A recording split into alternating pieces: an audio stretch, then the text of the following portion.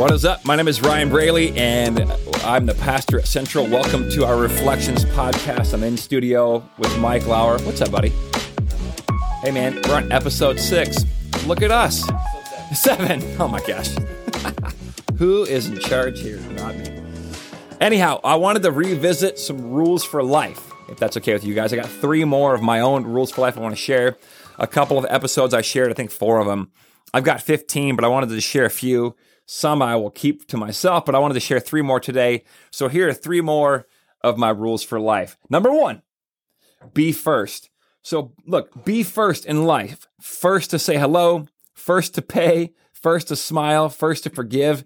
I noticed a long time ago that I would walk past people on the street and it would just be me and them, and neither of us would say anything to each other. You ever had that happen where you walk by probably a stranger, and no one says anything? I'm like, this is so weird. Like, you're a human being, I'm a human being. Why don't we just say hi? So I started just saying hi, or good morning, or what's up to people when I walk past on the street. And they often respond with like a huge smile. They're usually surprised, but they say hi back. So a new rule for my life is to always be first to say hi when walking past someone on the street, or be first to pay for lunch. When you're out with buddies, reach for your wallet first and offer to pay for the lunch first. Or when asking for forgiveness, sometimes there are like these standoffs where, like, you both maybe have done wrong and nobody wants to be first to ask for forgiveness. Well, I would encourage you to live by this rule for life. Always be first to ask for forgiveness. Just break the ice and go first. Because sometimes nobody goes at all and you're left with emptiness. So, okay, rule 1, be first. Rule number 2, this is one of my favorites.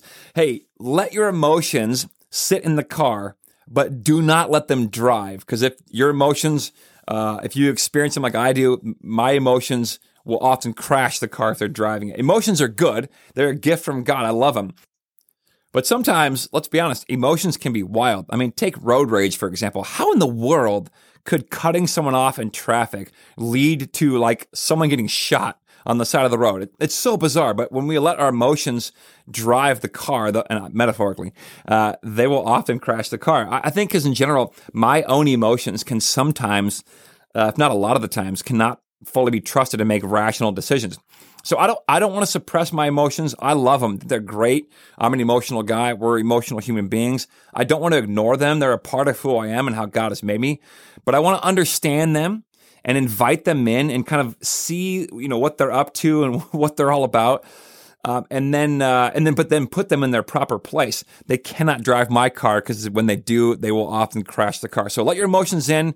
Emotions are great. I love them. They're from God, but don't let them drive the car. Number 3, this is one of my favorites. Embrace wonder. We live in a culture that by and large has disengaged itself from the mysterious, from the unknown, and have become practicing materialists, where we just sort of champion those things which we can touch and see and examine under a microscope.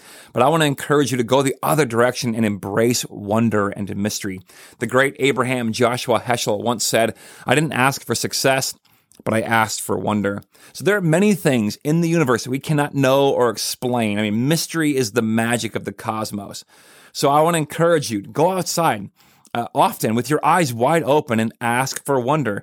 When you see birds in the trees, take a minute and just look in awe at those birds. Or if you're out, on the lake or a river or in the woods, just take a minute and just breathe in the wonder and the mystery of all the things happening around you that you have no idea what's going on. And in that, the invitation is to become like a child again. So embrace wonder. So my 3 rules today are, hey, be first. Be first when smiling, when saying hello, when asking for forgiveness. Rule 2, hey, let your emotions sit in the car. They're a wonderful gift from God, but understand them, get to know them and what they're up to, and then invite them to sit, maybe shotgun or in the back seat. And rule number 3, embrace wonder. Let's be people of wonder and embrace mystery and acknowledge there's very many things. There are a lot of things. There are very many things. There are a lot of things in life we cannot explain. So embrace wonder and become like a child again. All right, peace. Hey, if you enjoy this show, I'd love to have you share it with some friends. And don't forget, you are always welcome to join us in person at Central in Elk River at 8:30, which is our liturgical gathering, or at 10 o'clock, our modern gathering. Or you can check us out online at clcelkriver.org. Peace.